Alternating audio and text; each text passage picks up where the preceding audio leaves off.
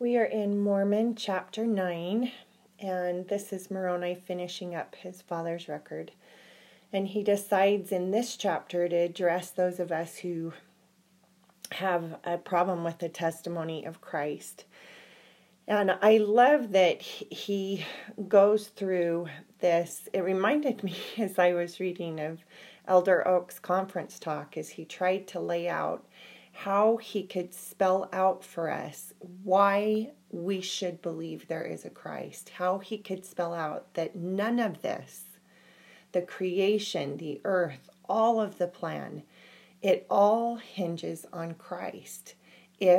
And so as he spells out, as Oakes does, there has to be a Christ. For any of this to make sense, there has to be a Christ. I just started smiling and thought, I get lost in there trying to prove. It's easier almost for me to just take that with faith. Like, okay, none of the good things that happen would happen if there weren't a Christ. All the miracles, all the movement of the planets, all of that is easier for me than reasoning with my brain why there has to be a Christ. And it just made me smile because I thought, isn't it nice that we have 15 apostles that speak and we each have a favorite who speaks our language. But I just smiled as I was reading Moroni, trying to convince those who maybe speak a different language. Let me say this in different words and try and get your brain to understand why there has to be a Christ. And so I love as you go to verse 4, it says, I say to you, you would be, when he talks about the end, that the judgment. And he says, you will stand in front of him. And do you believe in verse 3 that you could stand there remembering everything you did wrong? Because all of us have things we've done wrong. And a consciousness of your guilt. And he says, you would be more miserable in verse 4 to stay with him than you would to go to hell with everyone else who's done horrible, awful things. You would be more content and more at peace there than you would standing in front of Christ, recognizing how you never called on his name and did not do what he asked and all the things you did that were wrong. And I love in 5, for behold, ye shall be brought to see your nakedness. And I have written right there, Adam and Eve. I really believe naked means exposed, that we are exposed and God knows all and we know he knows all. And that is the test. Are we going to be okay standing in front of him knowing he knows everything? Will we look at him knowing we have tried and he knows we have tried and that we have called on his name to make up the difference? Because really it's all about waking up every day and trying and calling on his name and begging for him to walk with us and help us to be more and to do better and to overcome our weaknesses and the things that we're trying to be better at.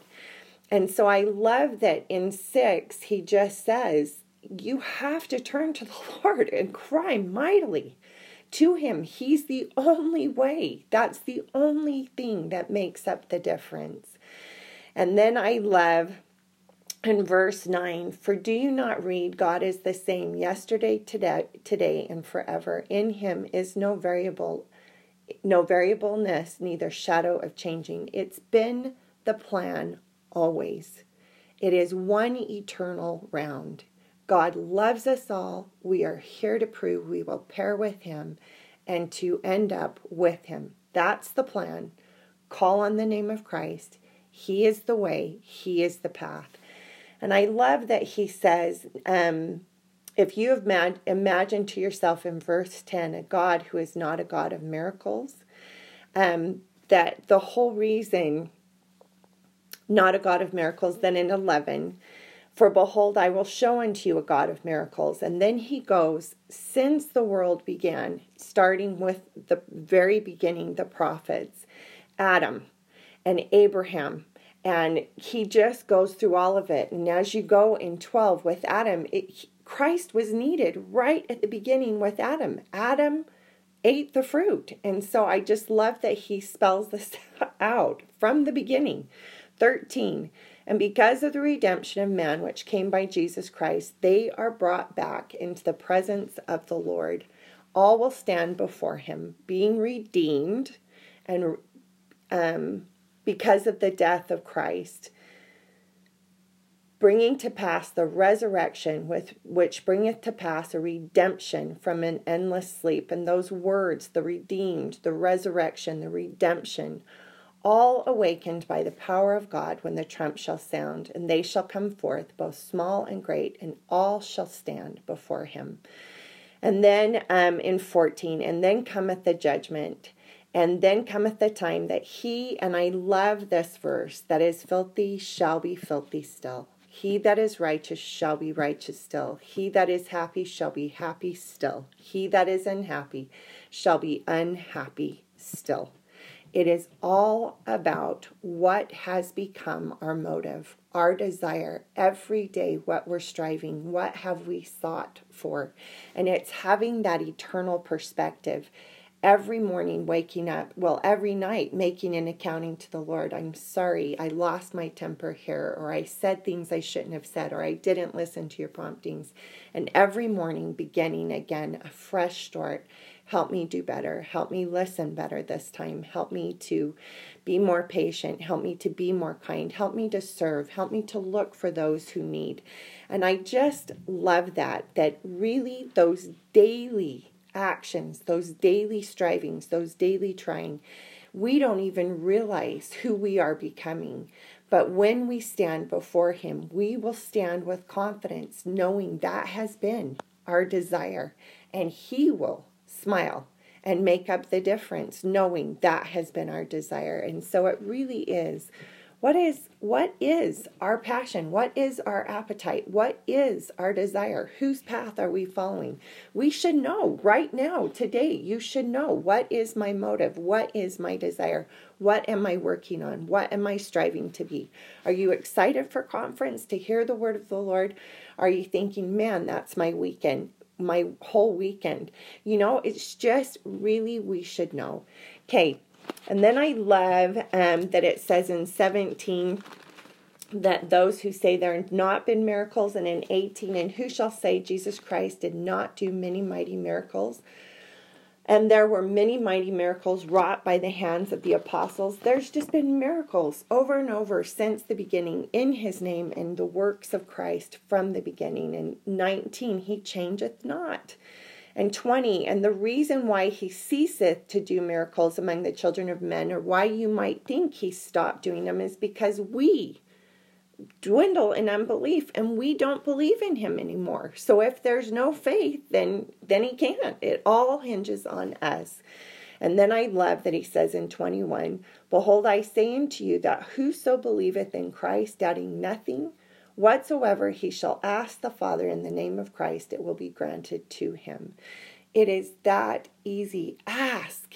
Do not doubt. And it's just that whole scripture with Joseph Smith. Those who lack wisdom, let him ask of God. We test him, prove him now herewith. Ask. He will be there for us.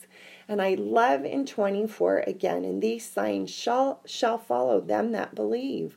They shall cast out devils. They shall speak with new tongues. They shall take up serpents. And if they drink any deadly thing, it will not hurt them.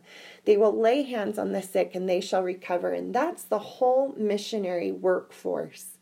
If you want to know miracles that are worked by God, ask a missionary what they saw, what they got to participate in, how the Lord used them on their mission.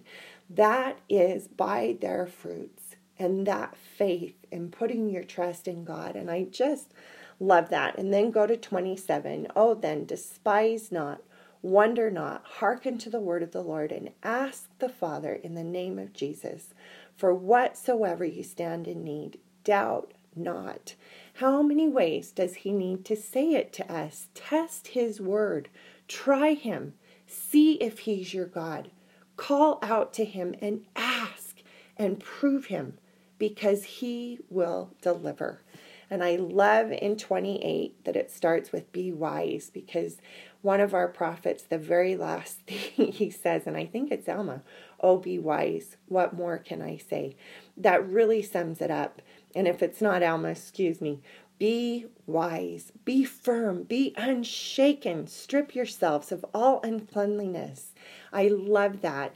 And then in 29, see that ye baptize not unworthily. Do everything in his name in worthiness. Make sure. And I love that it talks about Jacob being unshaken, and it talks about Nephi, I know in whom I've trusted, realizing who we pair with. They tested him, they tried him, they knew. When's the last time you had a prayer answered? That would be the question I ask. Can you remember a time that God answered a prayer for you? And if it has to be when you were a little child and you lost something, your shoes or something, and you prayed and then you found them, think of a time that God has answered your prayers. He is the same God, and he desires to do that now. And so I love that. And then if you go to 31, glorify God, condemn me not because of mine imperfections. And this is Moroni talking. Neither my Father because of his, neither them who have written before him, but rather give thanks to God that he hath made manifest to you our imperfections, that ye may learn to be more wise than we have been. And I made a list under this, just briefly. Captain Moroni in his angry letter to Pahoran. What a blessing we have that, to learn from that, to learn to mark ourselves and to watch our words and to think through our actions. Nephi, O wretched man that I am, that even a prophet of God can cry out, feeling his weakness and begging for God to take it away from him. But ending with, I know in whom I've trusted. Lehi complaining when they're starving and the bow has broken and they don't have food. Even a prophet of God, and then being chastised by his son and humbling himself in the depths of humility to God. Thank heavens we have that. Alma the Younger, who was the vilest of sinners and becomes the prophet of God, that we can learn from them and learn to be wise. And he says to be more wise than they have been. I don't know that that's possible, but what a miracle that we have those stories to learn from and to see what they did well and be like them and see what their imperfections were and learn from those. That's their prayer. What a gift that God has given us that. Isn't that what we want for our children? Learn from my mistakes. Be better than who I am. That is what God wants for us. That's what Moroni wants for us. That's what all these prophets want for us. And I love that.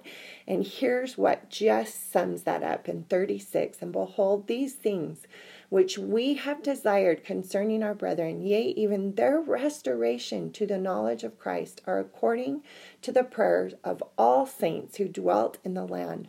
All prophets, all members of Christ's kingdom, all saints from the beginning have prayed for this very thing, that all will be brought to a knowledge of Christ and be brought to live with him and with all of them again. And I love that it says that. That's their whole goal, all of us with them. And then in 37, may the Lord Jesus Christ grant their prayers be answered according to their faith. And their faith we know is incredible. And may God the Father remember the covenant he has made with the house of Israel. And may he bless them forever through faith on the name of Jesus Christ. First, God answered those prayers, Moroni prays, through our faith. Second, remember the covenant. He is an unchangeable God from the beginning. That has been his plan. And third, through the name of Christ. He died for us. He atoned for us. It is all about him, and he was the plan from the beginning. What a beautiful testimony from Moroni. And I love how much he loves us. He saw us. It was written for us. He pleads with us. Just be wise and realize he's there for you. So use the gift that he gave. Strive. It's all about trying every day so that when we stand before him, he knows in whom we've trusted. He knows that we are becoming. And that's what it's all about. I hope you know the church is true, and more than that, I hope and pray we know our Savior. and what He's done for us and what He offers us and how much He loves us.